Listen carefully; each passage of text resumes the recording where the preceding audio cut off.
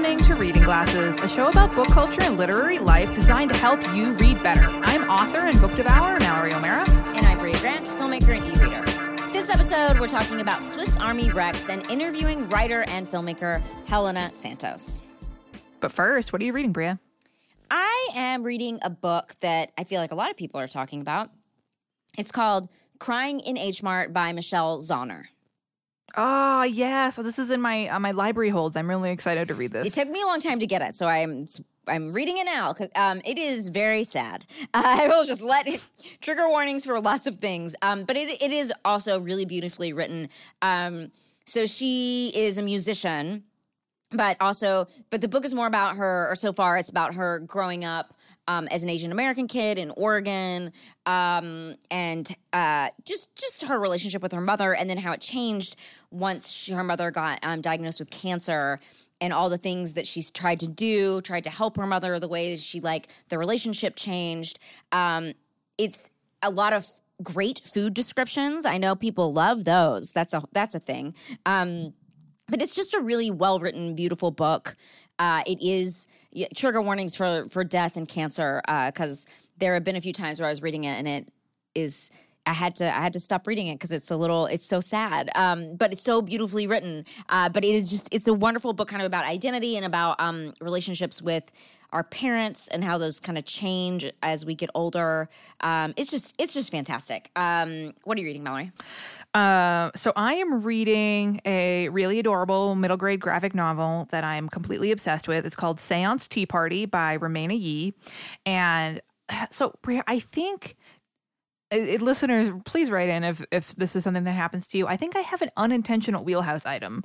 I keep reading books with ghosts as characters, and I think this is just something that I like and never realized before.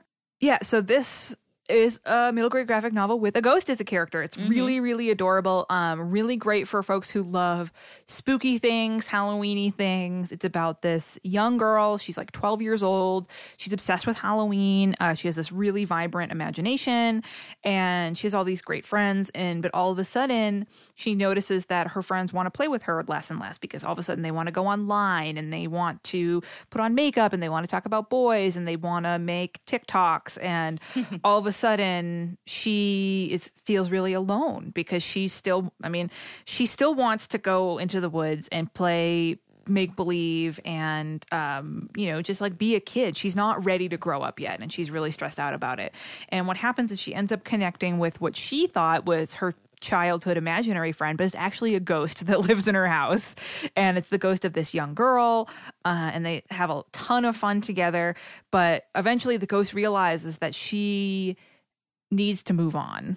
And so it's a really amazing book about these two characters. One's a ghost and one's a real living girl, and they're both trying to make peace with the fact that nothing can stay the same forever. At some point in your life, you've got to move on. You've got to grow up. You've got to, but you can do it on your own terms. And the art is really, really beautiful. Again, there's all kinds of fun, spooky stuff going on. If you loved any of the spooky graphic novels I've ever talked about on the show or recommended, this is another great one to go with. So that's Seance Tea Party by Helenna Yee. And mine is Crying in H Mart by Michelle Zauner. So we want to take a moment to share some listener feedback. Colleen wrote in with a hot book tip. Wow. Hot book tip. Hot book tips in the morning with Bria and Mallory. I need to figure out a sizzly sound or a lighter clicking. A lighter clicking. Ooh, or a fire. A match being struck. Yeah. That's a good one. So Colleen says, I was listening to your latest episode about choosing what book to read next, and I wanted to bring up something that has taken the book community by storm: TBR games. Oh, go on. Just search YouTube for TBR games, and you'll find the most creative ways to choose what you read next. Some of the more known games are Bookopoly and TBR Pursuit that have an actual board. I found Jesse's Deck of TBR on YouTube. The cards are available on Etsy. So once a month, I roll a 6-sided die, and that determines the number of cards I pull from the deck. Each card has a reading prompt like read a book with an Asian protagonist or read a book with a Jewish protagonist not set during wartime. And it's such a fun way to look at the books on your current TBR. I wanted to know what you two think of this idea of gamifying reading. Bria, we got to get one of these things.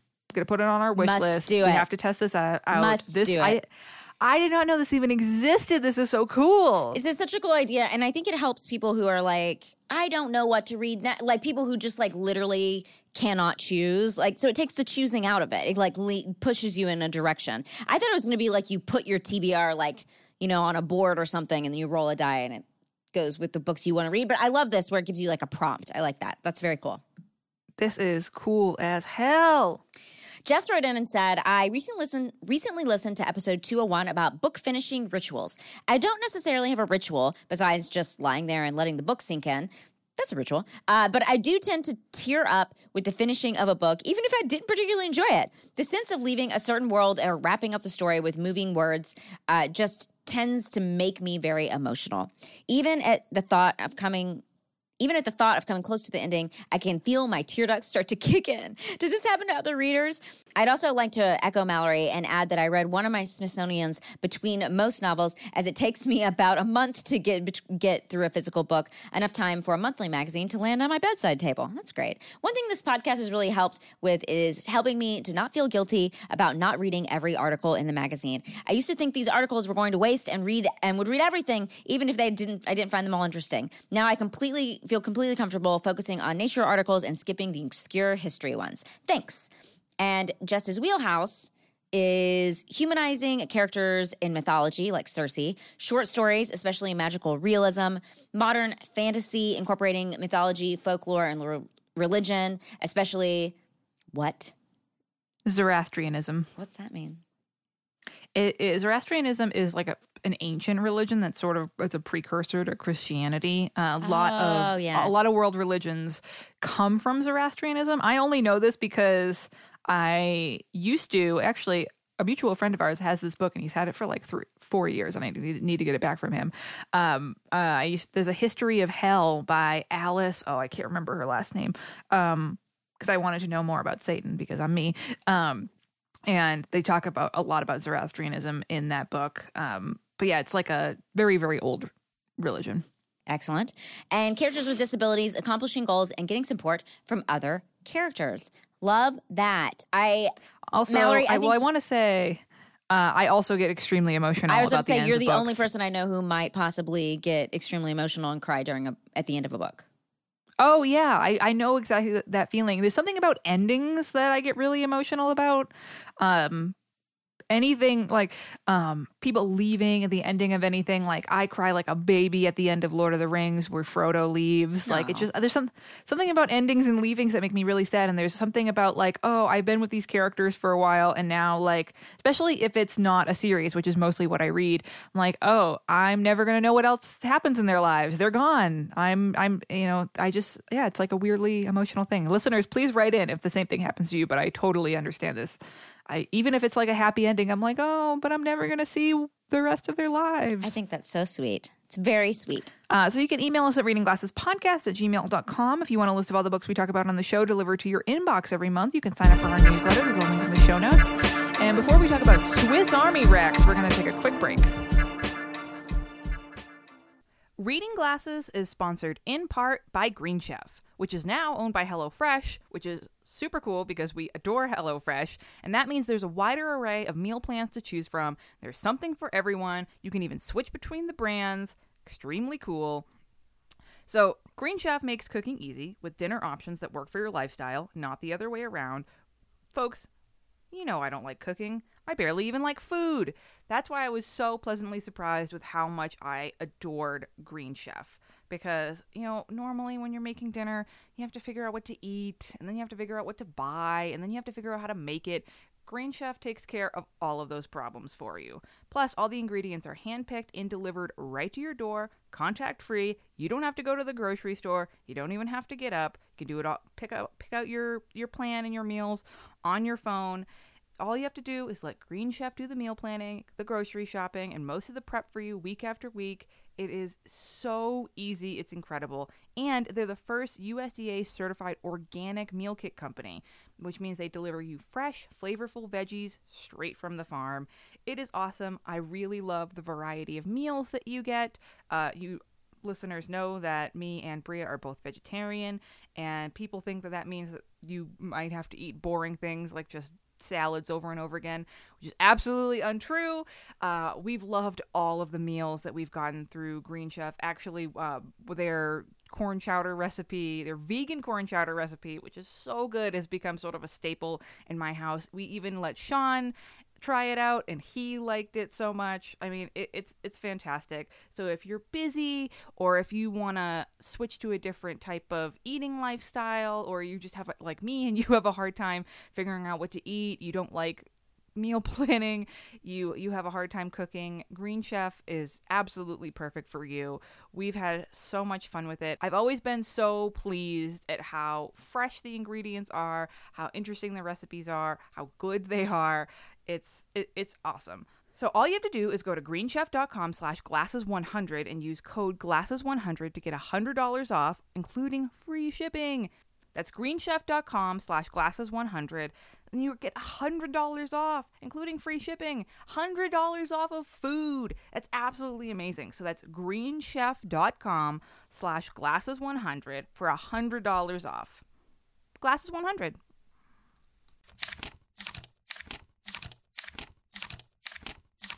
Schmanners. Noun. Definition.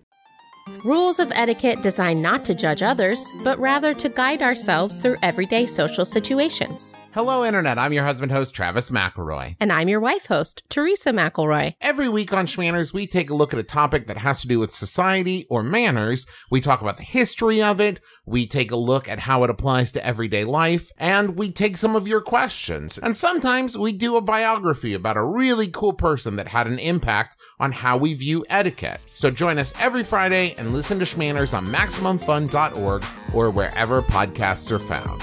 Manners, schmanners. Get it?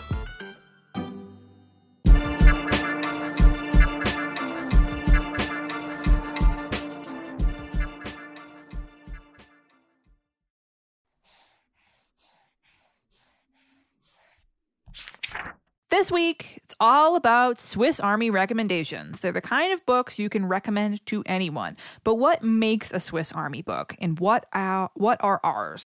So Bria, we've definitely heard this term before somewhere on the bookish internet, but I think we really started using it recently after the Maximum Fun Drive, where we realized that we each have a handful of books that we can recommend to almost anyone. What do you think makes a good Swiss Army book? I think it's a book that many genre lovers can read, meaning you like all sorts of genres. You kind of, or you like just specifically one genre, but it kind of crosses genres. So it can be like a little quirky. It's not like it doesn't fit in one specific category. And I think that really helps, because if you're like, oh, I just read this, I just read literary fiction, I just read sci-fi or something, you need a book that kind of like can fit multiple categories for people. I think that really helps. And also, it's got to be really good. Very, very good. It's got to be like so good that people are like, even if it's not the genre they wouldn't normally read, they like have trouble denying it. Oh, yeah. I didn't even think about that, but like it seems obvious, but yeah, it's worth saying. Has to be wicked fucking good. Got to be good. Got to be good. Okay, but what else do you think?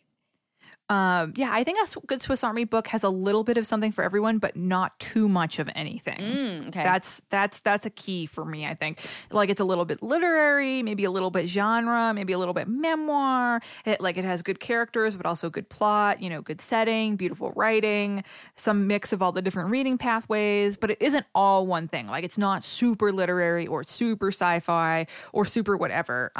Mostly because I think a lot of people have perceptions about what they think they like and what they don't. Like, for example, I think a lot of people loved Red, White, and Royal Blue by Casey McQuiston, because they might have like preconceived notions of like, oh, well, I'm not a romance reader. I don't like romance, but this book was like literary romance. So they got into it and they're like, oh, I actually really love this. They might think that they don't like sci-fi. They might not, they might think they don't like westerns, or they might think literary fiction is boring. But I found that a lot of Swiss Army recs are often books that make people think otherwise because they're a mix of other genres. You know what I mean? Yeah, I think that kind of goes along with my next idea, which is I think it should be accessible. So I think that is like kind of part about accessibility. Like it's because it's this mix, it makes it more accessible for people. And what we're often talking about is like a book that someone who's like randomly going to pick up a book would be happy if they didn't read that much. So I think it just has to be like a book that you're like, oh, like the writing is good, but it's not too difficult. Like maybe it's kind of short. It's something that is like feels very accessible for people who have preconceived ideas, like you said, or just preconceived ideas about reading a book. Period. Yeah. Like they're like, I don't know, I don't read books ever. Like I think it has to fit into to where they're like, oh, I could read this book, you know? Yeah. I also think that they can't be too long. Yeah, that's what I said. They have to be short. I agree. Yeah. Like, because it's tough to convince someone to read a honker. Like, especially people who don't read often. No one's going to be like, oh, cool, I'll pick up this 800-page book. No problem. Most of the books I see that are widely appealing are like under 400 pages, like around 300. I especially find myself recommending Swiss Army books to people who aren't hardcore readers. And like I said, most casual readers don't want to dive into a huge book or, like you said, a book that's like very cerebral, maybe super hard sci-fi. They just, like, even if it wouldn't be a problem for them to read, a lot of people think like they're like, oh, I just don't want to deal with that. Yeah. You know? Because I mean, and I get it. There's a lot of times where I'm too stressed out and I'm like, you know what? I can't deal with any physics or math in a book. I just can't, my brain can't deal with it right now. Yeah, and especially when we're talking about people who have these like preconceived ideas about like sci-fi, and you hand them a hard sci-fi book and they're like, this was my preconceived idea. You've checked it off. This is exactly what I was scared of. I was scared you were going to give me a 400-page book about building a spaceship. They're like, no thanks. No thank you.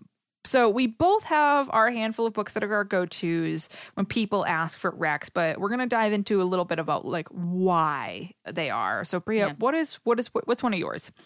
The first one I talk about on the show all the time, which is Convenience Store Woman by Sayaka Murata, translated by Jenny Tapley Takamori. I think what's nice about this book is that it defies categories. So it is quirky, it is literary fiction, but I think people who just like genre or something would like it, and it is short, so it's like accessible. But I think it's also, what's great about it is it can intro people into translated books, because it has all this, because it is a translated book, but it's very accessible, and it has all this like fun Japanese stuff in it. So you feel like you're in Japan with this woman who's living her life, and it has a really compelling main character who's going to get people invested. It feels just like a breath of fresh air when you read this book. You're like, oh, I haven't read a main character like this in a long time. It's really interesting, but it's like not so like if an American is reading it, it's not so like, oh, fantastical. It's just like a fun book that's kind of, I mean, it has some tough stuff in it, but it also is like, oh, it's a little bit of an escape. But it's not like I'm putting someone on a planet they've never heard of. It's Japan, you know? So it's not completely out there for people. But I mean, I've never recommended this book to someone who like didn't like it. I just think it's one of those books that people just are like, oh, not like something I've normally read, and kind of gets people who may not pick up a translated book to go like, oh, I do like translated books. You know, I think that is kind of my goal with that one a little bit. What's your first one? You already know what it is. Obviously my big pick for this one is Priest Daddy by Patricia Lockwood, because it's a perfect amalgamation of things. It's sort of literary, but it's also very funny. You know, it has parts that are like very lyrical and poignant, but and it also has parts that are very silly and very fucking hilarious. Like, it's good for someone who's looking for something funny to read that's light, but also people who are looking for something really deep to read. It's like, it's a strange subject. You know, it's this book, it's a memoir of Patricia Lockwood and growing up with her father, who was an Anglican priest, but then switched over to being a Catholic priest because of some weird loophole and like Christian admin. And he only became a priest at all because he watched The Exorcist while he was on a submarine in the Navy, and it made him believe in God. And it's like a strange subject, but I think it's also very widely appealing because it a lot of people have very weird family members and very strange family dynamics, and they can relate to it. And I just found that a lot of different kinds of readers love this book. Whether you're a hardcore genre person or you're a literary person or you just love memoirs. Like it's very, very widely appealing. And I know that there are glassers who didn't like it, and it's fine. Like people always like feel the need to apologize to me if they don't like Priest Daddy. It's fine. How dare you disparage Priest Daddy? But I will say every single person in real life that I've recommended Priest Daddy to has absolutely loved it. I was so happy when you read it and you were like texting me all the funny parts. Oh, it's so funny. That book's amazing. It's great. What is your next one? My next one is actually Station 11 by Emily St. John Mandel. Oh, because yeah, I was trying to good think of a good like sci-fi book that I recommend to people, because I think a lot of people are like, I don't like sci-fi. And I'm like, I think you do. You do. You like it. And it's not too much sci-fi. It's definitely literary fiction. But it gets people like who might be scared of an apocalyptic book and go like, oh, I actually do like an apocalyptic book because it's about these characters and the world building is really great. So this is sort of my like intro to apocalypses and science fiction book recommendation. And I just think it's like it's just such a well-written book. It's hard to dislike. It's very easy to read, but it is literary fiction. So people are like, I only read highbrow literary fiction. It's like, oh, this is a book. This is that. You will like this book. And it's interesting the whole way through. And there's no hard sci-fi stuff in it, but it's just like I think this is it's my Swiss Army wreck, but for people who think they don't like genre books. Yeah, no, I co-signed on this one. I think this is another one that I've recommended to a bunch of people. Yeah. And they're like, oh, maybe I do like apocalyptic things. Mm-hmm. Maybe because I think people who shy away from genre are maybe people who've, throughout school, for a lot of people in college, there's a lot of professors out there who say that sci-fi is not real books or whatever it is. And they don't realize that sci-fi is so important, and there's so much sci-fi work right now that is great character work, and it's like beautiful writing. And I think this is another book that I think ticks off all the reading pathways because the writing's beautiful, cool setting, post-apocalyptic setting. You get really involved in a lot of the characters, but also the plot keeps you going. Yeah, because you want to know what's going on. Yeah, it's just like it just ticks off a ton of boxes. What is your next one? It's Magic for Liars. Oh, good one. Our friend of the show, Sarah Gailey. I'm obviously biased because Sarah's a really good friend of mine, but they are because I'm always like, oh, you gotta read Sarah Gailey. But this is another one. The same thing. It's a genre. It's a good genre book for people who don't read genre. I totally agree. Exactly. Yeah, it's the perfect like fantasy literary mystery crossover because it's got like some noir mystery elements. It's got some fantasy elements. It's about this PI who the PI's sister was born with magic, but she was not, and has been very bitter about it her entire life, and has been sort of estranged from her sister until one day she gets called to investigate this mystery that happened at this magical boarding school where her sister works as a teacher. So it ticks off a bunch of wheelhouses. You got the mystery, you got the PI, you got the magic boarding school, and there's just a bunch of things going on. But it's definitely a fantasy book, but it's so grounded in the real world, and it has like this very literary approach to the characters, but it's also grounded in noir and mystery, and it just ticks off this. It's just such a widely appealing book. And again, this is another book that I've recommended, and everyone I've ever recommended it to in real life has come back and been like, oh my God, I got to read everything by Sarah Gailey. And I'm like, yes, you fucking do. Mm-hmm. I know what your next one's going to be. Yeah. What is your next book? This is my go-to. This is the one I recommend. I saved the one I recommend to everyone for last, which is Sourdough by Robin Sloan.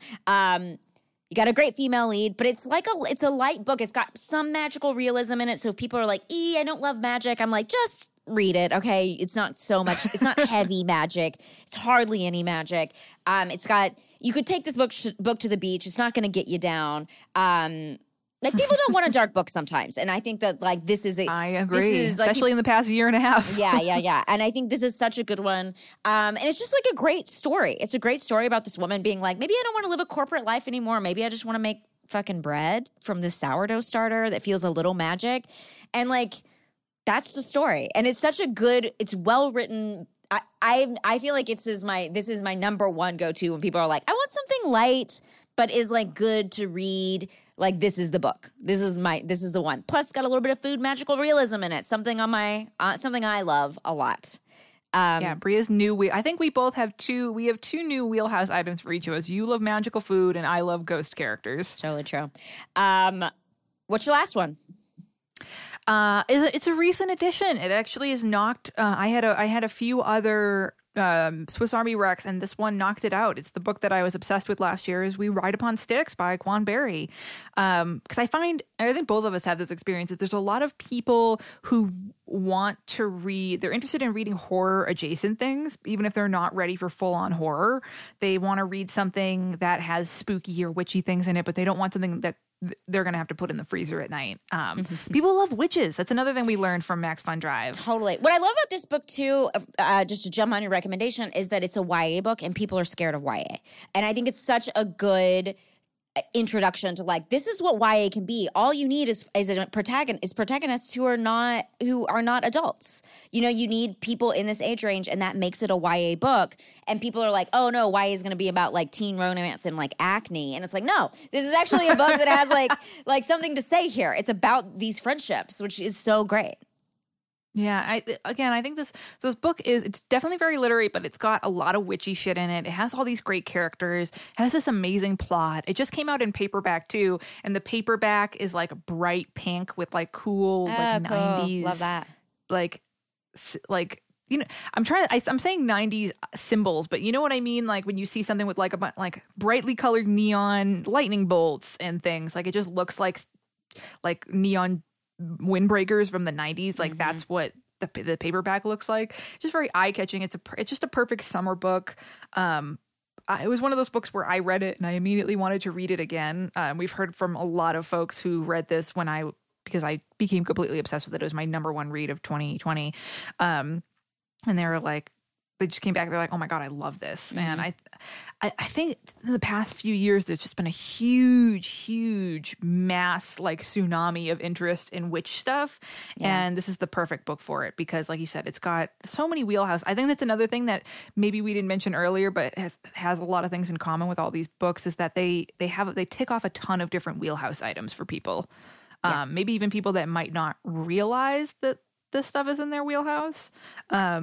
But yeah, that's We Ride Upon Sticks has become one of my, like, I think it's become my sourdough. Whenever someone's like, especially listeners can, I'm sure some listeners can relate. Sourdough is such a funny phrase. Because everyone has like that person in their life who only reads a few books a year and is like, what should I read? And like they're not giving you any wheelhouse items. We Ride Upon Sticks is the book that I recommend to people when I have nothing to go on. Yeah. You know what I mean? Oh. I'm just like, oh, you need a good book. Here's a good book. That is your and sourdough. You're probably going to like it. That's my sourdough. Yeah. That's sourdough for me. Mm-hmm. Because there's some people that ask for book recommendations from me. Like my best friend and I swap book recommendations all the time, but we also very know each other, the books that we like, and I know the things that she likes very, very well. But we also have some friends, and we actually have a mutual friend, our friend Evan, who like twice a year, Evan texts both me and Bria and is like, what are good books what are your favorite books this year? What should I read? And we both give him like 2 or 3 recommendations. Actually, I think you recommended We Ride Upon Sticks. I might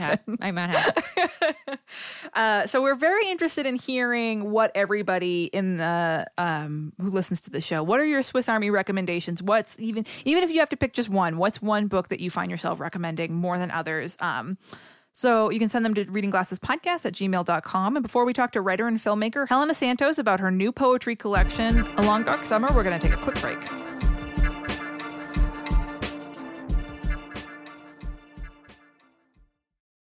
Hi, I'm Biz. And I'm Teresa. And we're the hosts of One Bad Mother, a podcast about parenting.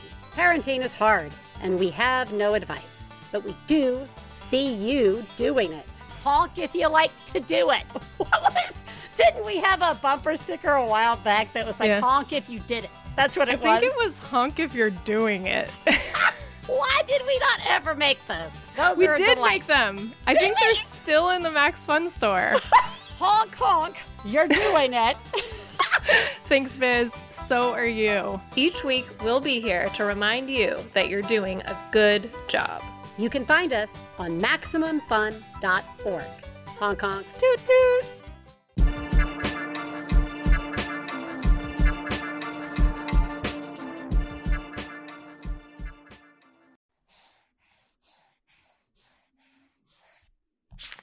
So here we are with actor, writer, and indie film producer Helenna Santos, who just released her first book of poetry, A Long Dark Summer. Thank you for coming on the show.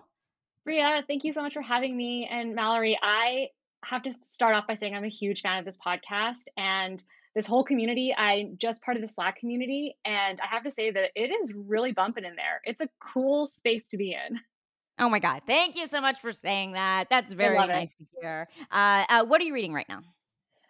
Okay, well, I literally just finished House of Hollow by Crystal Sutherland, and I think that's something that Glassers would super, super love. It's amazing. It's this dark fairy tale story. It's really cool. And then I'm in the middle of reading Animal by Lisa Taddeo, which is intense and awesome.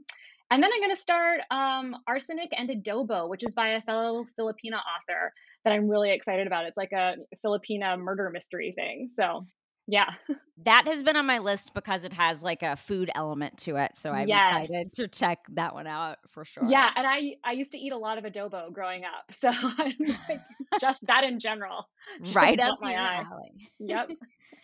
So you want to tell us about your new and first book of poetry, A Long Dark Summer? Yeah, I'd love to. So, A Long Dark Summer is basically, I call it a pseudo memoir, and it's told in a compilation of poems that I set between 1993 and 2021. And it's based loosely on my own experience as a biracial woman navigating through Hollywood and basically letting go of the angst of adolescence, running to the pull of adulthood, all with the confrontation around issues with race and identity and relationships set against the backdrop of a pretty unforgiving entertainment industry. So I like to say it's kind of like part dreamscape, part punch in the stomach, because there was a lot of melancholy ennui in there, but a lot of biting humor as well. Well, I loved it, and I know Mallory did too. Thank you. It was awesome. Why did you? We talked about this via email a little bit, but why did you choose to organize it like a memoir or a pseudo memoir? Yeah, well, honestly, I had been writing poetry since I was in high school. I was super obsessed with 20th century poets at the time, and a lot of their work influenced me. I'd be literally sitting in science classes writing poems.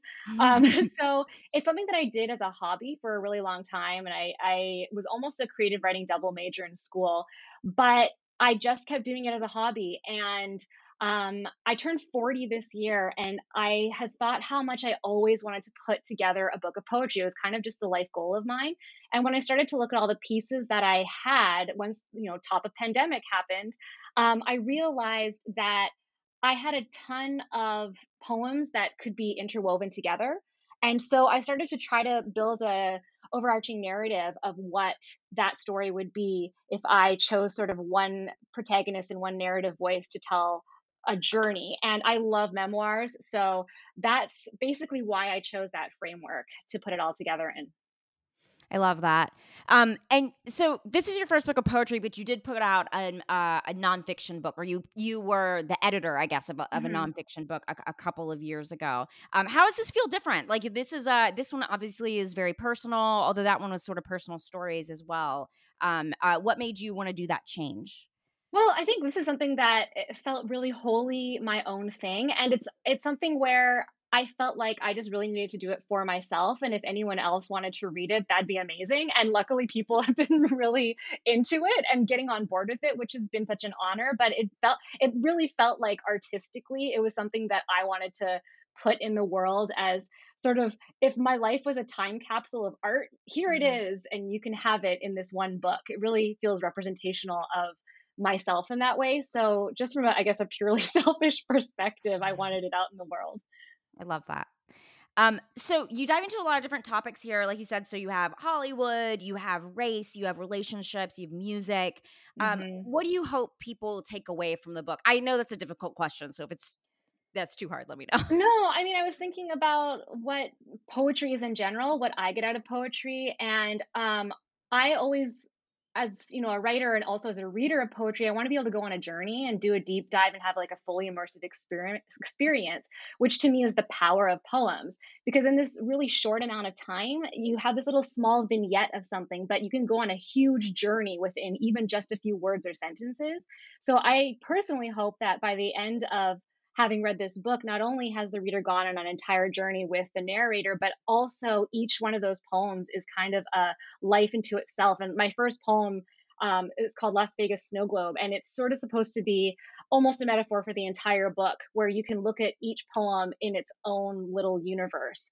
So I hope that people can, enjoy things in and of themselves, but also enjoy the entire journey. And a lot of 90s nostalgia along the way. There's a lot I of love that in that. there. I'm definitely here for the 90s nostalgia. Right. Do you read a lot of poetry, and can you recommend any for the listeners? Yeah, I do read a lot of poetry. I have to say that Andrews McNeil is a really great publishing house that releases a lot of great contemporary poems and gets behind contemporary poets. Like Olivia Gatwood is someone who's pretty incredible. She has a couple different books out. One is Life of the Party, which is really interesting. I mean, trigger warnings. Make sure you look into that, because there is stuff with violence against women. But for people who are true crime buffs, it's really interesting how she weaves worlds of sort of feminist perspective and the way society looks at crime against women. It's really fascinating. And they have a site called readpoetry.com, which is basically a blog and community that they run, and it lifts up other poets. And then, like, for glassers who love darker things, because I know that's a lot of the community that we're in, if you go back in the day to sort of what inspired me, the 20th century poets like T.S. Eliot and Sylvia Plath, Ginsberg, a lot of that stuff that you maybe didn't want to read when you were in high school or college, if you go back and visit it, it's like a gold mine. So I would definitely say check out all that stuff. Awesome. So if someone is maybe picking up a book of poetry and they don't often do that, do you have advice for them? Do you have anything that you think can help them to get into that mindset? Like, what do you do? Yeah, for sure. Well, I have to say the way I got into poetry just originally was through music, because lyrics are basically poems. So for me, I mean, I was obsessed with Jim Morrison. I mean, like, obviously Jim Morrison didn't occur in the 90s, but I was obsessed with Jim Morrison when I was in the 90s growing up. And he actually has a lot of books of poetry already that are separate from his albums, and people like Leonard Cohen. Even if you look at Fiona Apple's work, like and you look at her lyrics, that's a great way to dive into poems, quote unquote. Because often poetry can feel really, intimidating or elitist, and it doesn't need to, and it shouldn't. Because if you look at even Instagram right now, you can just hop on Instagram and literally search hashtag poetry, and you could read these short, wonderful poems that people are putting out there all the time. And slam poetry is a great way into poetry. If you're someone who's really into social justice issues, it can be a whole world of stuff that you're learning in there.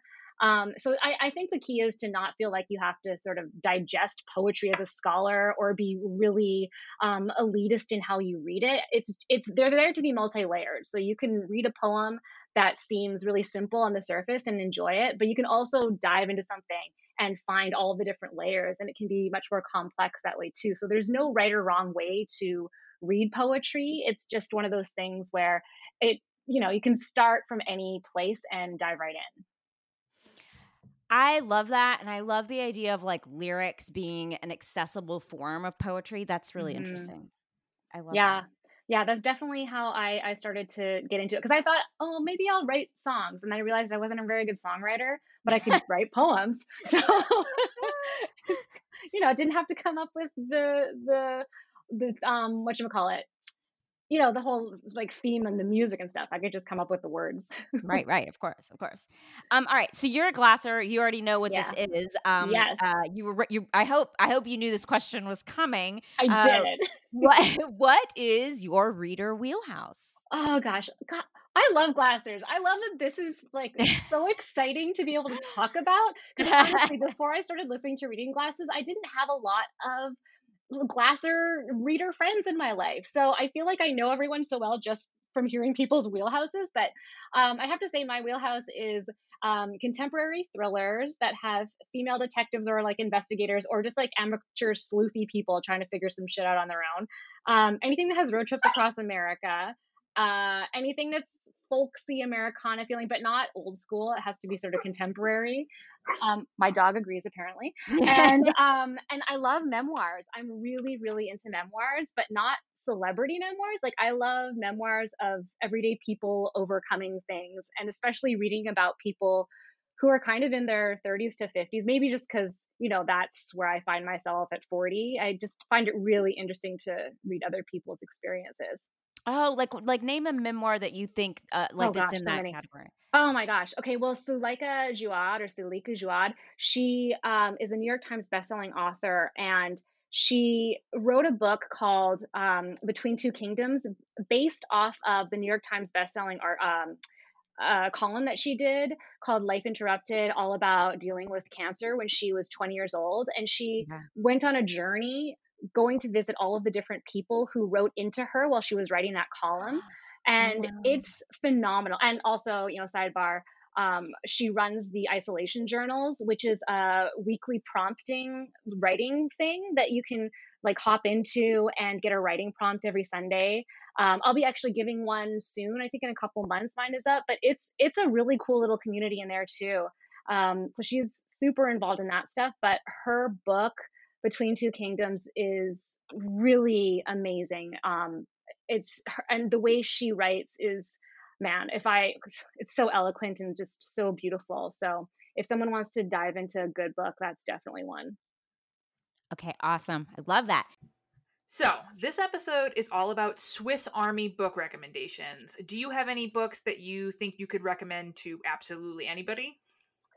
Okay, this is a bit of a hard one for me because it really depends on what genre someone is looking for. But I do have to say that The Alchemist by Paulo Coelho was one of those ones that I told people to read for years and years because, like, not only is it super accessible and that its prose isn't too difficult to follow and it's a fairly quick read, but I feel like so many people, all of us, really through most of our lives are in a state of searching for meaning and answers and all that kind of stuff. So it really resonates with a lot of people.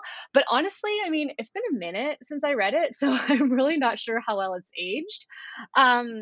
But like I mentioned earlier, talking about wheelhouses, I'm a real sucker for memoirs of non-celebrities because I feel like reading someone else's journey, it helps us kind of excavate through our own lives and uncover things. And anytime I've recommended some of my favorites to people, they're always a hit. So, like I said before, Salika Jouad's Between Two Kingdoms is amazing. But the one that I've been recently recommending to a lot of people is Jedediah Jenkins' first book called To Shake the Sleeping Self.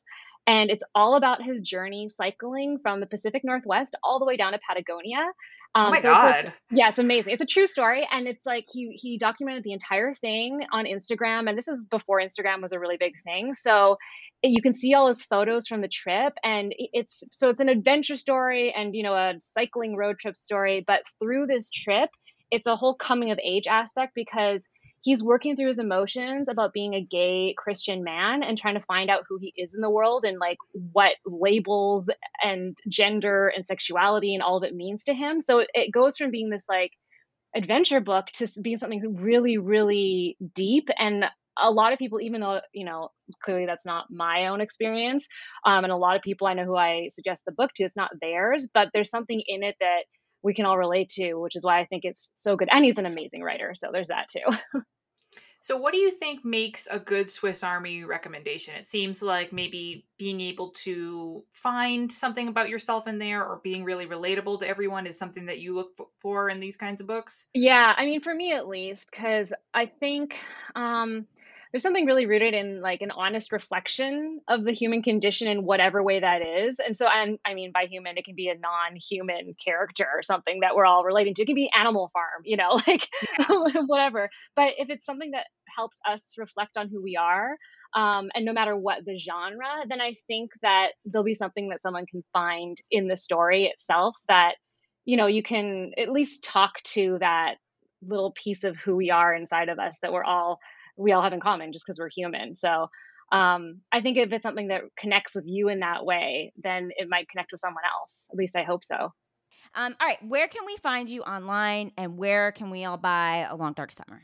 Oh, yeah. Okay. Well, first of all, can I say that it's super cool that in the challenge this year, the poetry, I love that poetry's on there. I also love that you're championing people to go and rate and review and read BIPOC writers' works. I think that's super important, like not just because I'm half Filipino, but just in general, because I find that I'm not diverse enough in what I read. So anyways, sidebar to that, but for A Long But Dark people Summer, can check off 2 things from the challenge. I was actually thinking that. I was like, hey, if anybody wants to check out my poetry book and also do another thing on the challenge at one time, that's pretty convenient. Very convenient. Very convenient. But no, it's available for e-readers on Amazon Kindle and also on Kobo. I just got it up. Actually, your episode that you just put out about Kobo made me go, oh yeah, of course I should put it on Kobo. So I put it on Kobo, and then in paperback you can buy it on Amazon and bookshop.org, and then also on my website. If you want to get a signed copy from me, you can order it from there. And I'm currently up in Canada, so it might take a hot second to get to if you're in America. But yeah, you can get one of those there too. So that's at helennasantos.com, and I have links to everything there. And I'm on Slack on the Glassers Slack all the time, and on Instagram. So that's where you can find me. Awesome. Yay. Okay, cool. Well, thank you for coming on the show. Thanks for having me.